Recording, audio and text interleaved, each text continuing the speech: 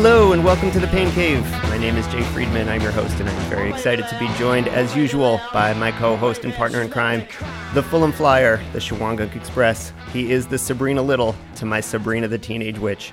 Phil Vondra, welcome to the Pain Cave. Very nice intro. I was hoping you might save that for our Halloween, but it's a good one nonetheless. I'm sure I can come up with some sort of terrible Halloween pun when it gets there. Phil, certainly will be terrible. Phil, we have been on an unbelievable hot streak with guests recently, and tonight is no exception. We have one of the most decorated athletes in American trail and ultra running history joining us on the podcast today. His list of accomplishments is too long to even account, but suffice to say he's a former world mountain running champion, a former world 100K champion, multiple-time U.S. champion, a four-time member of the world cross-country team, which is, some people think, the hardest team in the world to actually make, four-time Olympic trials qualifier, and his crowning achievement, possibly the only four-time champion in the history of the Dining Hall Classic. He runs for Salomon and GU. Joining us all the way from Oregon, please welcome Max King. Max, welcome to the Pain Cave. Thank you, sir. Thank you. It's good to be on. It's great to have you. Max, we're going to get into a little bit of what's been going on with you recently and what's coming up in the next couple of weeks, because we're all very excited for the big show out in Olympic Valley. But before we get into that, Phil, what are we drinking tonight? Tonight I'm going with it's called a New American Hoppy Ale. It's brewed by Foreign Objects, and it's called Mind, Body, Light, Sound. So cool. Let's crack this. Nicely done. I have a Maine Beer Company Lunch. I love their plain labels. I have a sip of that. Max, what are you drinking? I've got a Deschutes Brewery. It's a Teensy Hazy Ale. Teensy because it's 3%, so it's a nice, easy drinking, nice light, it sounds good. Light beer. So it's good for a hot summer day. Cheers. Cheers, everyone. Cheers. Ooh, very good. So, Max, we're super psyched to have you on. You just got back from, I believe, the Salomon kind of young athletes trail running camp. Can you tell us a little bit about what was going on there? Yeah, it was awesome. So we've done this before. We've done, some real kind of youth oriented ones in the past, like the Salomon Running Academies. This one was a little bit different, more geared toward a little bit of an older crowd and older. I mean, like later 20s, mid 20s or so, rather than like 18-year-olds. And, right. But it was, it's just one of those things where, we'd like to see kind of what's up and coming, who's out there in that trail world and stuff, get together with some of the younger athletes in the sport, give them some resources to, some ways to ask questions of other athletes who have more experience and stuff like that, and kind of just introduce them to that trail running world, because I feel like, when we were kind of coming up in it, it was kind of one of those things like you just kind of did it on your own, and you were following like guys like Scott Jurek and Hal Kerner and stuff. But there wasn't a ton of resource out there. There wasn't like a lot of people you could go to ask questions to. And so we kind of had to figure out a lot of things on our own. So this is just another way to kind of get the word out there and give those younger athletes a resource and a place to ask questions and stuff. So it's awesome. It's fun. We get to go somewhere really cool and run for a couple of days and see a lot of like youthful energy and stuff like that. So it's pretty cool. Nice. Where was it this year? Moab. Yeah. We were in Moab. Oh, wow. Yeah. Amazing. Well, that doesn't suck. Can't beat that this time of year. Yeah. No, it sounds incredible. How many athletes?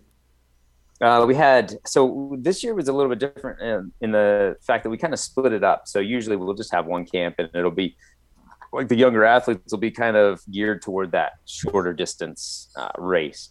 This year we actually took a whole bunch of applications to it, and we split them into two different groups. So we had 4 days with a short distance group is what we were calling them, and then 4 days with a long distance group.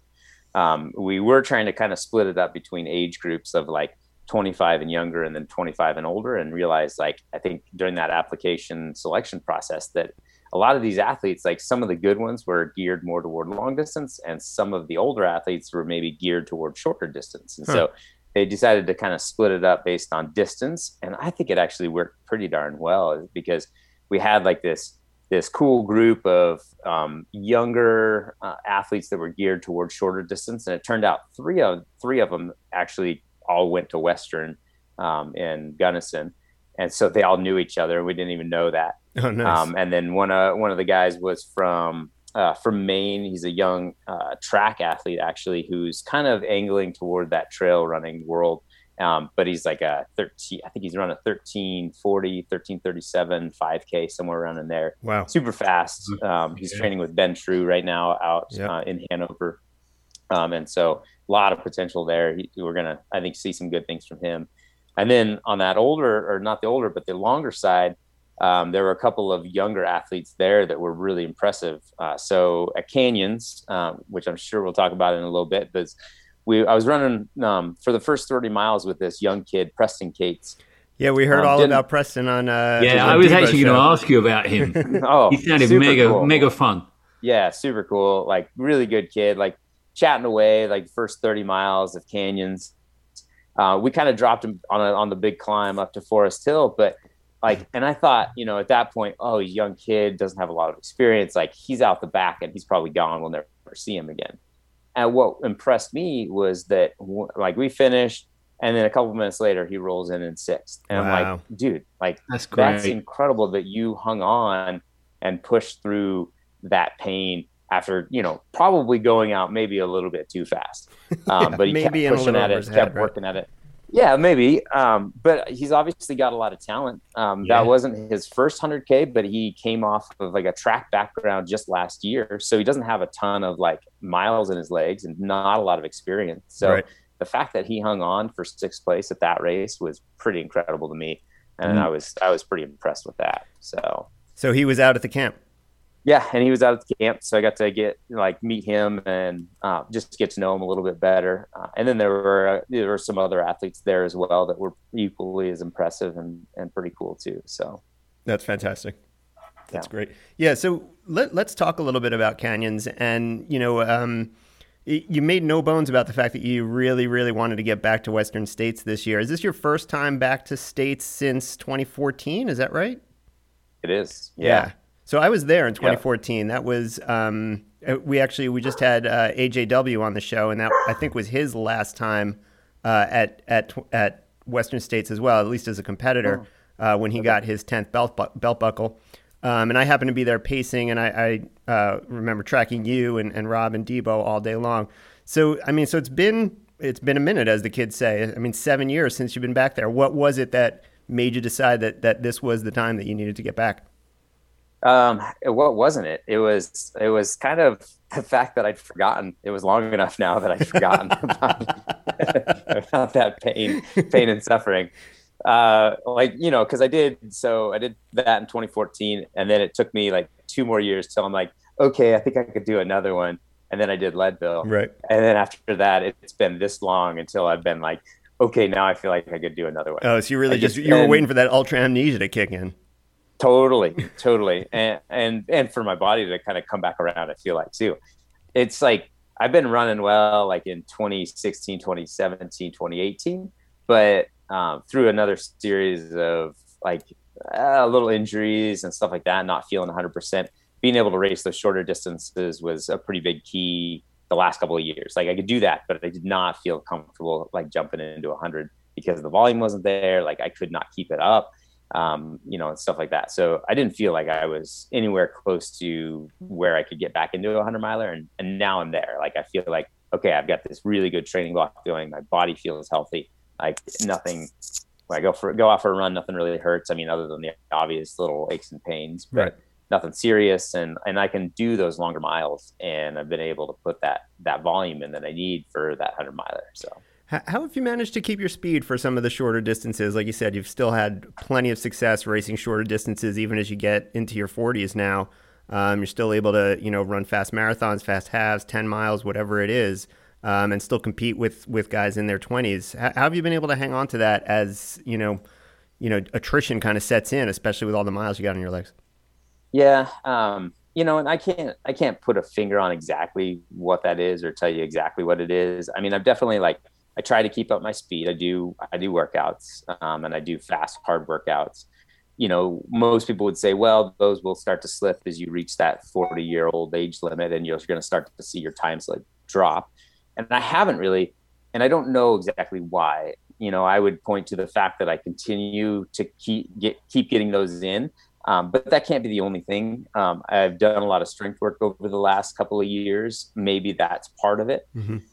Maybe a little bit of it's genetics. And I'm at the point where I've still kind of got that, but it's in another 2 years is where I'm going to see that kind of start to take a nosedive off.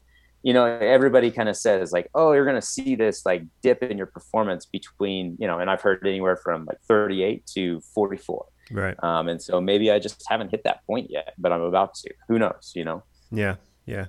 And I mean, your off-season regimen of kind of just playing in the mountains and being on skis most of the winter has got to play a little bit into that, I would think, in terms of your longevity and your ability to remain relatively injury-free over the years. Yeah, definitely longevity-wise, that's going to help. And I feel like getting off of my legs a little bit and not doing quite so much volume in the winter has kind of helped over the last couple of years. And then it also, like, what I've really noticed is getting into more schemo stuff is just the strength that it adds for doing mountain stuff during the summer. Like, I'll come into the spring and I can start running up mountains and feel pretty good about my climbing ability at that point. And I think that's kind of translated into being able to run successfully in Europe, in some of those bigger mountain races over there and stuff. So, Yeah, for sure. Let's talk a little bit about canyons. We've talked to Beth Pascal, who won the women's race on our show a couple weeks ago. And, we were following along with the coverage there. It was a really cool race on the men's side. Tell us a little bit about kind of getting back into ultras. It's been a little while since you were on the start line, pre-pandemic, of a big ultra like that in a big field. Butterflies, anything like that? Or is it just a pretty drama-free day, I guess? Well, except for the part where you got lost. Except for getting lost, exactly. Yeah. There was a little drama there, inside. I've over the years, I've never gotten comfortable with myself and running anything over a 50K. So every time I go into anything over 50K, it's a toss my hands up in the air and give it what I've got and see where the chips lie. Cause I never I've really felt like I've figured out that distance to where I can be comfortable knowing how the performance is going to go that day. Like, I'll jump into a 50K and I feel pretty confident with like where I'm at and about where I expect to kind of finish, and everything for that day is going to go relatively okay. But man, a 50 miler, 100K, I just do not know. There's so many more variables jumping up to those distances, and I'm not comfortable enough. And I think it's just that I haven't run enough to know like where I'm going to be on that day. And so Canyons was nice. I mean, it was a nice surprise, honestly, like being able to hang with those guys, being up in the front, and then being able to, catch a couple people like Cole later in the race and be able to pass them, which, gives me a huge confidence boost, going into Western States. Maybe too much, hopefully not too much. Phil, this is coming from a 100K world champion, so I don't know what hope the rest of us have of figuring this out if this is the case. Yeah.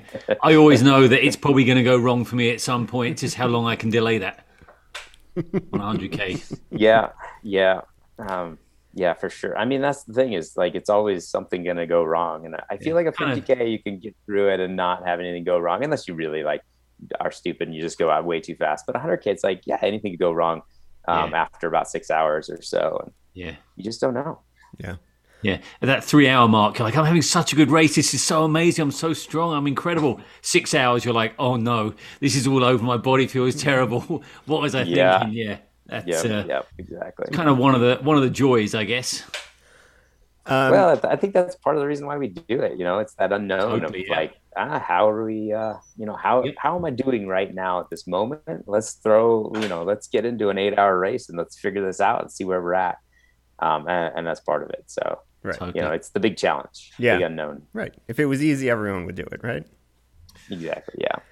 Any pluses or minuses? I mean, it sounds like, you were able to take a lot of pluses out of it. Anything that you're taking from Canyons in your build up towards Western States, things you're working on, things you're looking forward to, you feel you did well, things that you need to improve or anything like that?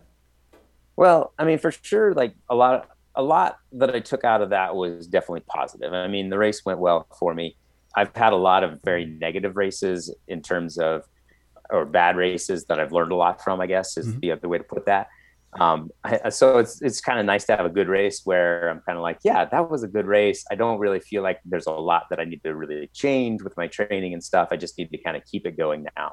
And so that's kind of the mindset. Of course, I jumped into an adventure race 2 weeks ago. Yeah, about 2 weeks ago now, which, kind of derailed training, but I'm kind of hoping that it was on the same plane and it's actually going to help for Western. But it was a 4-day race, 100 hours straight through. So the sleep deprivation of that was phenomenal. But I came out of it really relatively unscathed. I wasn't sore. I was just fatigued for a couple of days and then got back into training and then had a great weekend this last weekend. Got my Western States kind of training block in. Like if I was down at the Western States training camp, but I just did it up here. So I got that in, felt pretty good at that. So I've got basically one more weekend to get a long run in before I kind of taper off for Western. So nice. Tell us a little bit about the adventure race. What other disciplines were you doing there? Yeah, so it was awesome. Kind of committed to that before I was doing Western, and it's a 4-person event. So you're with a team of 3 other people. It's co-ed, so we had 1 woman on the team, and it's basically adventure races straight through, no rest. Right. So we had, and it was 4 days. This is the longest by far adventure race that I've ever done. But we started out with a 60-mile pack raft down a river. We jumped into an 80-mile mountain bike ride up over a mountain range that took, this is 80 miles, took us 20 hours to do this. Probably about half the time we were off our bike pushing it, hike a bike section, stuff like that. And then kind of, we had a lot of trekking sections after that. We had a couple more pack rafting sections, some more biking. They were all a little bit shorter than those first 2 stages. Those were the first 2 really long ones, which took us a total of almost a day and a half to get through those 2. But it was about 300 miles total. It was a lot of fun because, we're out there, you're just trekking through the wilderness in the middle of the night, all day long. And we get tired. What we were trying to do was the first night we slept about an hour. So you just kind of find a spot and you throw your bivy sack down, you climb in with all your clothes on, sleep for an hour, and you wake up shivering, and you get up and you start walking and get warm again, and then you're good. And that's how the nights go. So we slept like 1 hour the first night, 2 hours the second night, an hour the third night. And then the fourth night, we started in the night into a pack rafting section. And this was rough at night. Like, we're all exhausted at this point. And it's dark. You're sitting down, and the movement of the water, you can imagine, like, just kind of this lulls you to sleep. You can't see anything around you because everything's dark. You have your headlamps on, but you can't see anything. And so that was pretty rough. And so we kind of messed up that night a little bit. And all of us were exhausted. My partner in my boat, he was in front of me, like, sleeping while I was out there paddling. And he'd wake up and immediately just start paddling, hoping I wasn't going to notice that he was asleep. And then, so finally we're like, guys, this is not working. We're not getting anywhere. So we pull over onto a beach and then slept for a while. But unfortunately, it was like a little bit too long, and we lost a couple of places during that. But it was just an experience. All of us were new to the sport. This was our first like real adventure race, real like expedition length race. It was a cool experience. Really, really different than anything I've done before. So that sounds awesome. And actually, it sounds like it comes at a nice time, kind of in between canyons and states, just to break up the kind of monotony of just getting after it, training hard every day running wise. It probably was a nice kind of, not that it was a physical break, but it was probably a nice little reset for you for this last little block. Yeah, I hope so. That's, it kind of got me off my legs, but at the same time, like, we were out there for hours and hours. And so that time frame, like, where you have to mentally go to get through something as monotonous as that was totally there. So maybe a little nice break for the legs, but kind of still helped with that training for Western. So, yeah. I'm going to ask the question that Phil, I know, is dying to ask, hearing you talk about staying up all night and being out in the woods and everything else. When are you going to run Barkley? Phil is dying to know when you're going to run Barkley now. That's a good question. I was actually thinking about that. I've been thinking about that for a long time. No way. It's been There you go. It's been on my list for sure. And I don't know. I'm hoping that maybe if it fits in, maybe it'll fit in next year. Oh my gosh. Oh my be gosh. nice. That'd be cool. That'd be great. And it's funny, Phil, because I don't really have a desire to do those real long, grueling 100-milers like UTMB, things like that. But for whatever reason, man, Barkley just captivates me. Like, I know that for me, like, I am so much better at a race like Western States or a flat runnable thing. Right. Yeah. But like Barkley just, it just grabs me. It's awesome. And I think a lot of what it is with Barkley and things and races like that is the navigation. Right. Because I'm really into navigation. Yeah. I love that aspect of no trail, but you're just picking your way through the woods. And you really have to rely on yourself to know the forest, know the woods, know what you're doing out there to get through it. So I like that aspect of it. Yeah. Wow. Yeah. And map reading's everything, right? Just saving. You don't want to waste any time with navigation errors. Map and compass. Yeah. I mean, I think you need to go there and see what it's all about, right? I mean, you might not think it's your thing, but when you get there, you might be like, this actually is my thing.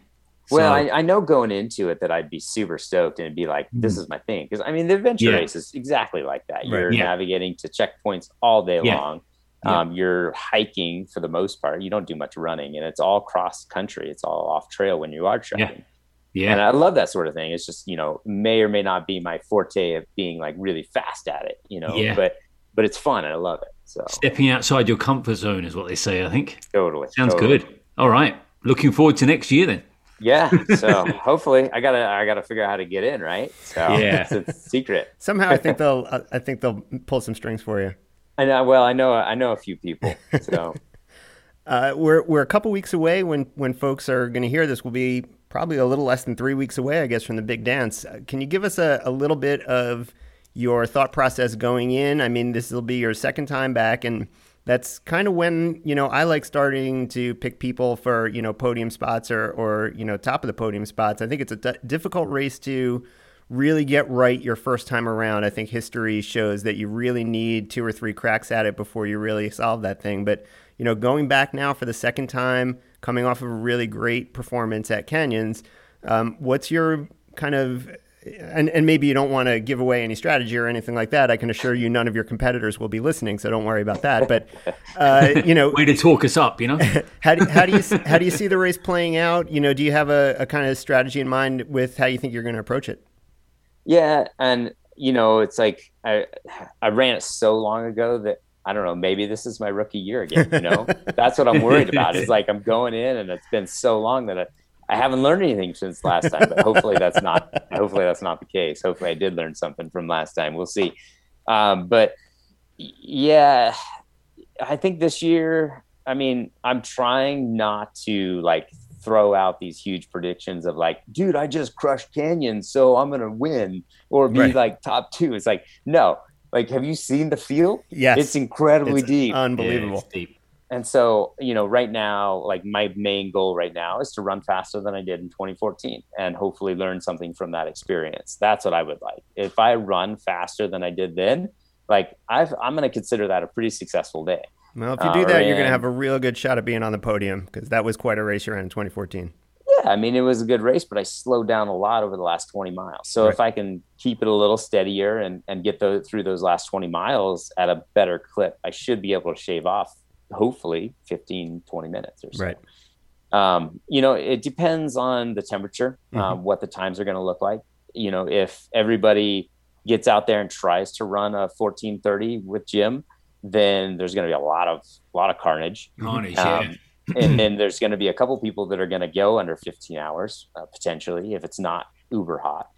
And then, you've got guys like Jim who, we don't know. Is he racing? Is he not? I don't know yet. I mean, I've heard rumors. And so I guess we've got to see who ultimately is going to show up on that start line. If guys like, if Jim shows up, it's going to change the race. If he doesn't show up, the field's going to be a lot different in terms of how they run it. So it's going to be a kind of a a day of race decision on how things go out. Yeah, that's kind of what I wanted to ask you. Conservative. I wanted to ask you, like, I know everyone's goal is to run their own race going in. You know, you have a general idea of how you want to do it and what your strengths are and that sort of thing. But I have to imagine that it's impossible to ignore your competition, obviously, and just completely run your own race and not pay attention to what's going on around you. Does the presence or absence of someone like Jim, who you know is going to run aggressively and, you know, is somebody that you can't really let get away if you're, you know, having designs on the wind, does the presence of somebody like that in the field change the way you approach it? Yeah, I think it does. Like, I think it does for everybody. Everybody says, yeah, I'm going to run my own race. Right. And they see Jim on the starting line. They're like, oh, I'll let him go. But there's this suction behind him that still draws everybody along a little bit faster than they would like to be going. Right. I mean, because you don't want to let, like, so there's Jim, and then there's Jared right behind him who doesn't want to get too far away from Jim. And then there's the group of 5 right behind that doesn't want to let Jared get too far away from them. Right. Because there's always this chance that, oh, maybe I can catch him. Right. And so it kind of tends to suck everybody along a little bit faster. And so it kind of changes the way the race goes out for everybody, I feel like. So one of the big stories early in the year was, you know, Jim's attempt on the World 100K record. What was it like watching that and seeing your American record go down in that performance? It was awesome. Honestly, like, you know, I was really happy for Jim, and I could not have asked for somebody better to take that away from me. Yeah. You know, Jim's amazing. He's a great human being as well, which is why I really like him, and I am impressed by him, and I appreciate him, and I think he's awesome. So I couldn't have asked for anybody better to take that away from me. So I do wish he would have gotten the world record. That would have been cool. So close. It would have been really cool. So it was so close, but it gives him and some other guys another shot at it too. So guys who are up and coming, like I don't know, who knows, like maybe a Preston Cates or something like that. You know, something to reach for. Yeah. So yeah. We went through a very abbreviated list of your long and illustrious career, and I know you hold your Dining Hall Classic championships near the very top of that list. We've now had the first ever Dining Hall Classic champion on the show, and now the last ever Dining Hall Classic champion on the show. Give us your favorite Dining Hall Classic memory. Whew. Oh, man, those memories they're deep. You did get it wrong, though. You did get it wrong. So I have to correct the record because there might be an ex-Cornellian listening to this. So I was only a 3-time winner. Oh, okay. I'm sorry. I did not win it for the 4th time my senior year. So this is a good memory. I got disqualified that year. Okay, so the story that I've always heard is that you are the reason that the Dining Hall Classic no longer exists, but I thought you had won it that year. So you were officially, the official was a DQ. Yeah, it was official DQ. Okay, so tell everyone out there the story of why the Dining Hall Classic, why Max King is not a 4-time Dining Hall Classic champion, and why the Dining Hall Classic is no longer a thing. Okay, I'm coming clean. This is like airing my dirty laundry. Okay, so 3 years running, everything went clean. My senior year, I had another guy that I was racing. I don't know if you know who it is. It was Barry Kahn. We were racing. He was out to take me down that year, and he was a year below me, so he was a junior that year. And we're like neck and neck. He might even have been ahead of me going through the last dining hall.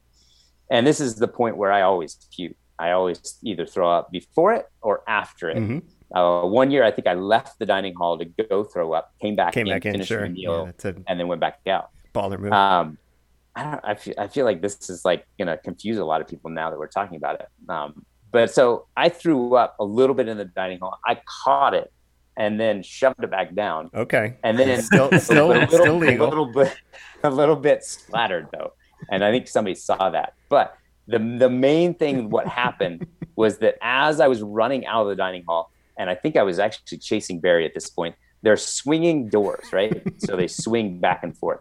So it's like somebody runs through, and if they're running through it, it swings out and then swings back hard. And so as I was going through it, I put my hand on it to catch it as it was swinging back into me. But I think I put my fist through the glass. and I think I broke the window. And that right there is the reason that the Dining Hall Classic no longer exists. Oh, I'm so happy I finally got it on the record. That's so good. Destruction of college property. Yeah. Yeah. So I got in pretty good trouble for that. I had to. This is man. This is airing everything. This is my record. Right? This is the extent of my criminal record. I got. I can't remember what the disciplinary action is called there, but I had to do community service. Oh my God! They really treated you like a criminal. Oh yeah, totally. Like I had to do community service, couple of hours. I can't remember how many hours it was, maybe 20 or 40. But I did it at a local bike shop in town. There was like this rebuild bikes for underprivileged kids in town, which was actually super cool, and I really liked it. I was like, "Oh, this is better." I'm glad I found this. So I rebuilt bikes for a while. I would go down there, spend a couple hours rebuilding old bikes out of bike parts and stuff like that, put them together. It was actually really super cool. And then so I did that. I served my community time. But yeah, so there's the story for you. That's great. That's it. That's pretty much how I heard it. I love it. Yeah. Okay. So. Okay. Yeah.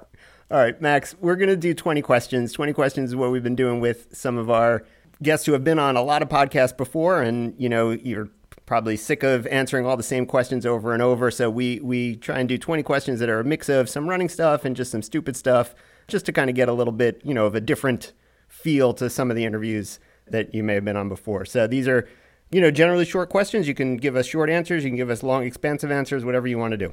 All right? Okay, these are really hard because these require me to think and not just spew. So they are not harder than having to admit your criminal past at Cornell. Okay. Good. Okay, Phil, you want to go first? Alrighty, I will. Yeah. What is your bucket list race? Oh man. See maybe what I mean? This is hard. This is really hard. Yeah. I mean, Barkley is definitely one of them. Escarpment trail race back in New York. That is a bucket list race. So probably very high on the list. We we can get you in there. No, we live about an hour from there. We're on that trail all the time. Okay. Yeah. Well, that's what I figured. So yeah, I've got to make it work one of these years. The problem is it's in July during a week that I'm always at a running camp. And I've always struggled with getting that time to come out there. But one of these years, I'm just going to make it happen. Yeah. So it's always last weekend in July, I think. Is that? Yeah, it's usually right around the 31st. I've done the sweep there 3 years, I think, in a row now, and I've run it once before. Yep. Is it happening this year? So far, we think so. We haven't gotten an official, but so far it sounds like it. Yeah. What's your favorite race? No, don't have one. They're all so different. There's some aesthetically pleasing races that I love, like Zagama, Sierre Zinal, races like that. But it's hard to pick a favorite race. Yeah. If I had to pick one, it would be Mount Marathon in Alaska. Nice. Yeah. That looks amazing. It is. It's the videos from there are just unbelievable. Everything about it. Yeah, incredible. Everything about it. Cool. All right. Speed work or hills? Well, hill work is speed work in disguise, so you can do them both at the same time. All right, hills it is. What's your go-to aid station food? Not to sound like a elite athlete sponsored by a gel company, but goo. It really is. I mean, that's good answer. You got a favorite flavor? Yeah, I used blueberry pomegranate quite a bit. 70 of them actually last time in Western States. And that is one of the things I have learned since the last Western States is not to repeat that and not do that again. So my goal is to actually change it up a little bit and not do 70 goose. Yeah. So yeah. 70. 7-0. Yeah. Everybody kind of 7-0. Yeah. Holy shit. So yeah, it got a little rough around 80. So I've got to change that up, and we're going to do some more solid food in the beginning before we switch over to gels. And we got liquid gels in there this time, which are going to be great because I can get those down nice and easy. Yep. So it's going to be good. Awesome. Yeah. Cool. Do you have a coach? I do not. I kind of coach myself, have for quite a while now. So. Have you ever worked with a coach since college? Oh yeah, definitely. Like in the track years and stuff. Yeah. Worked with my old college coach, Jerry Smith, Sure. Who is an upstate New Yorker. Worked with him for a couple of marathon buildups. Worked with Frank Gagliano at Oregon Track Club. Worked with a guy here in Bend, Jim McClatchy, for a little while as well. But for sure, I've learned from some great coaches out there. Cool. What's the best book you've ever read? Ooh. Well, one that comes to mind right now is Why We Run. Bernard Heinrich. Yeah, yep. That's a great book. It's a great book. Kind of got me thinking a lot about running and technique and everything else before Born to Run came out. And that's one of my favorite books. And there was something else on my list. I mean, Once a Runner, for like a more of a fiction is. Yeah, that's for a runner. Still the best book ever written about running. Oh, totally. Yeah. All right. What's your typical weekly mileage? Trying to usually hit between 90 and 100. So sometimes lower, sometimes in a big buildup for like Western States, I can get a little bit more, but typically trying to hit kind of that number. Cool. Pretty solid. Yeah. It's a good round number. Yeah. Technical trail or smooth single track? Technical. Yeah. I'm faster on smooth single track for sure, but I like technical trail. Mixes things up, makes you think a little bit more. Who is your all-time favorite runner? Man, that's a tough one. I mean, you can point to the greats like Gebre Selassie. I mean, seeing Kenenisa Bekele run cross country is a thing of beauty. Yeah. Yep. Things like that. But you've got the older guys and stuff that are really good. I think I've got to point back to my college coach, Jerry Smith, though. And he was old by the time he started coaching me, but his mentality for coaching and for running is what I kind of strive for. He lives and breathes it. And it's all about kind of like working your ass off to get the best out of you that you possibly can. And I love that. And I want to, I always want to kind of embody that and work really hard, because I think that in this sport, hard work really pays off. Nice. Cool. What's the toughest race you've ever run? Man.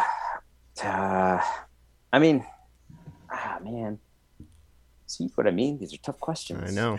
Well, that's a tough one too, because like you're talking about like those failures that you have, right, are really, really tough. Sure.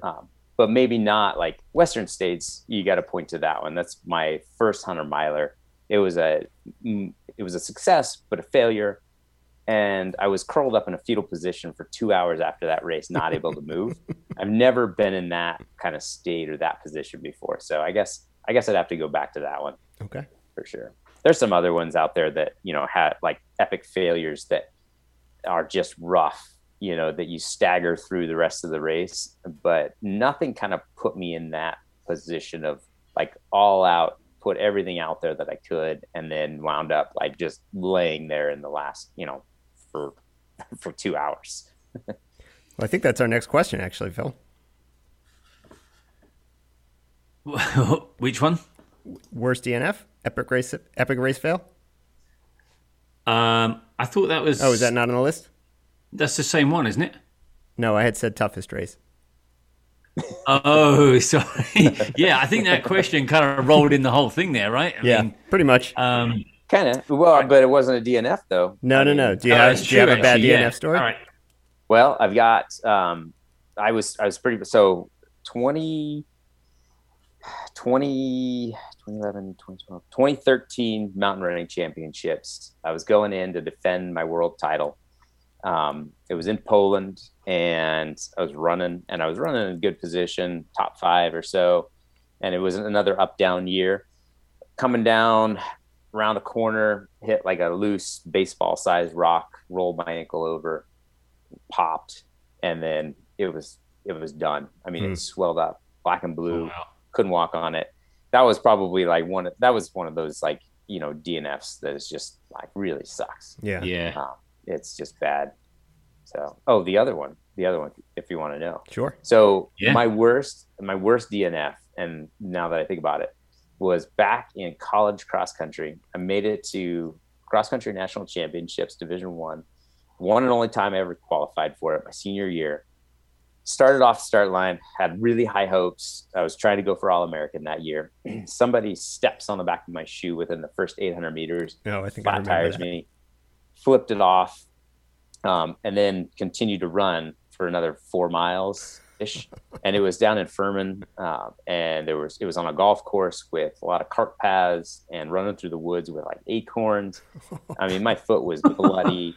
It was ugly. It was a mess. And I dropped out of that race, and I was so angry at myself, but at everything. Yeah. And that was like that, one of those defining moments in your career where that this is a serious sport, but it's not that serious. And you look back on that moment and you're like, man, why was I so angry?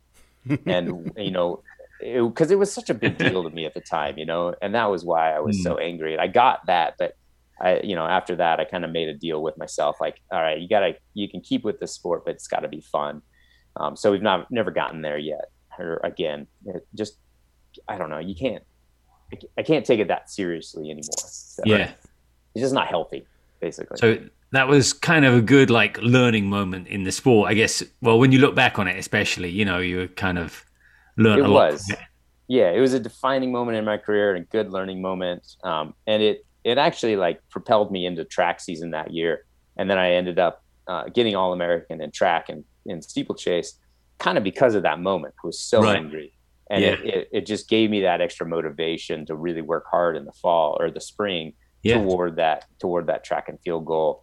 And my coach, he's always said, that was Jerry Smith. He's always said since then, that was my greatest coaching moment was, coaching you to that All-American from where you had been during cross country season. Wow. Yeah. Cool.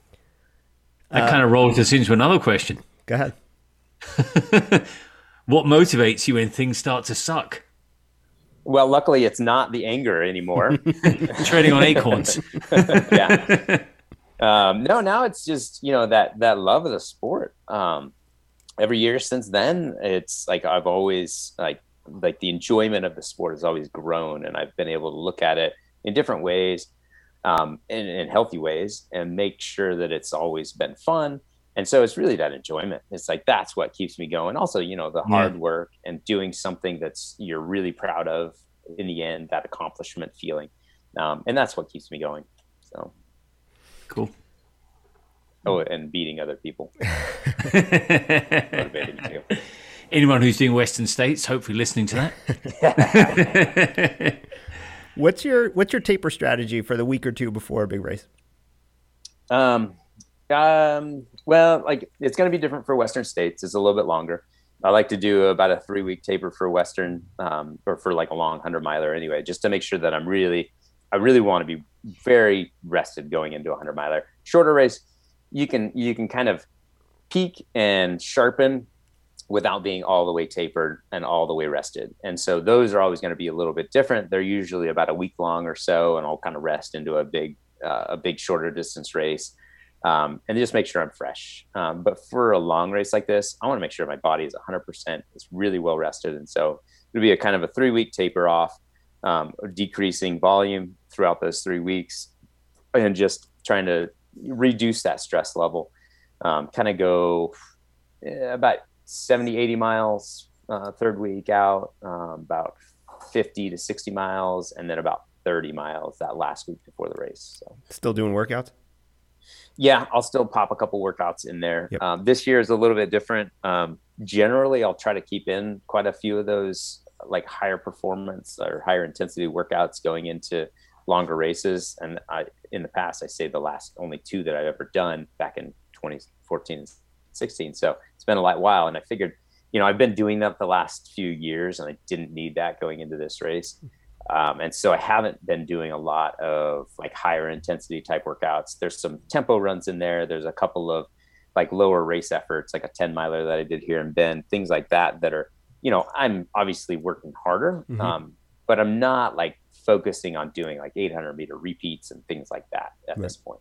I just don't feel like I need it. I know that plays into your overall fitness level. But I also have a really big background in that too. So I'm kind of focusing on that aerobic capacity, focusing on the fatigue resistance in the legs, and making sure I can make it through that mileage. Right. Cool. If you could compete in any non-running sport in the Olympics, what would it be? Ooh. Rhythmic gymnastics. No. Non-run. It would probably be either mountain biking or downhill skiing. Nice. Both good ones. Big skier. Yeah, I've always been a big skier, so I really like doing that and like watching that in the Winter Olympics. Both definitely. So it'll be giant slalom kind of thing? Yeah, or downhill. Giant GS or downhill. You like the speed? I do, yeah. You like going fast? Yeah, cool. Speed's fun, yeah. Yeah. The other one would be fun would be speed skating. Long that track looks amazing, track. Yeah. The long track or the short or both? Both. Yeah. I just like that. Yeah. Short track would be, insane, but a lot of fun. But I like the idea of long track though too. I love watching the long track and seeing the rhythm they get into. It's just it's so smooth. It's great. Yeah, it's cool. They have big thighs though, huge thighs. Oh no, huge thighs. Yeah. Do you play a musical instrument? And if not, what do you wish you could play? I don't, but I do wish that I could play the bass guitar. Yeah. One that I've always wanted to like learn and play. Yeah, every band always needs a bass guitarist. That's right, they do. I mean, you're not center stage, but you can you're needed. So yeah. All right. Who would play you in a movie based on your life?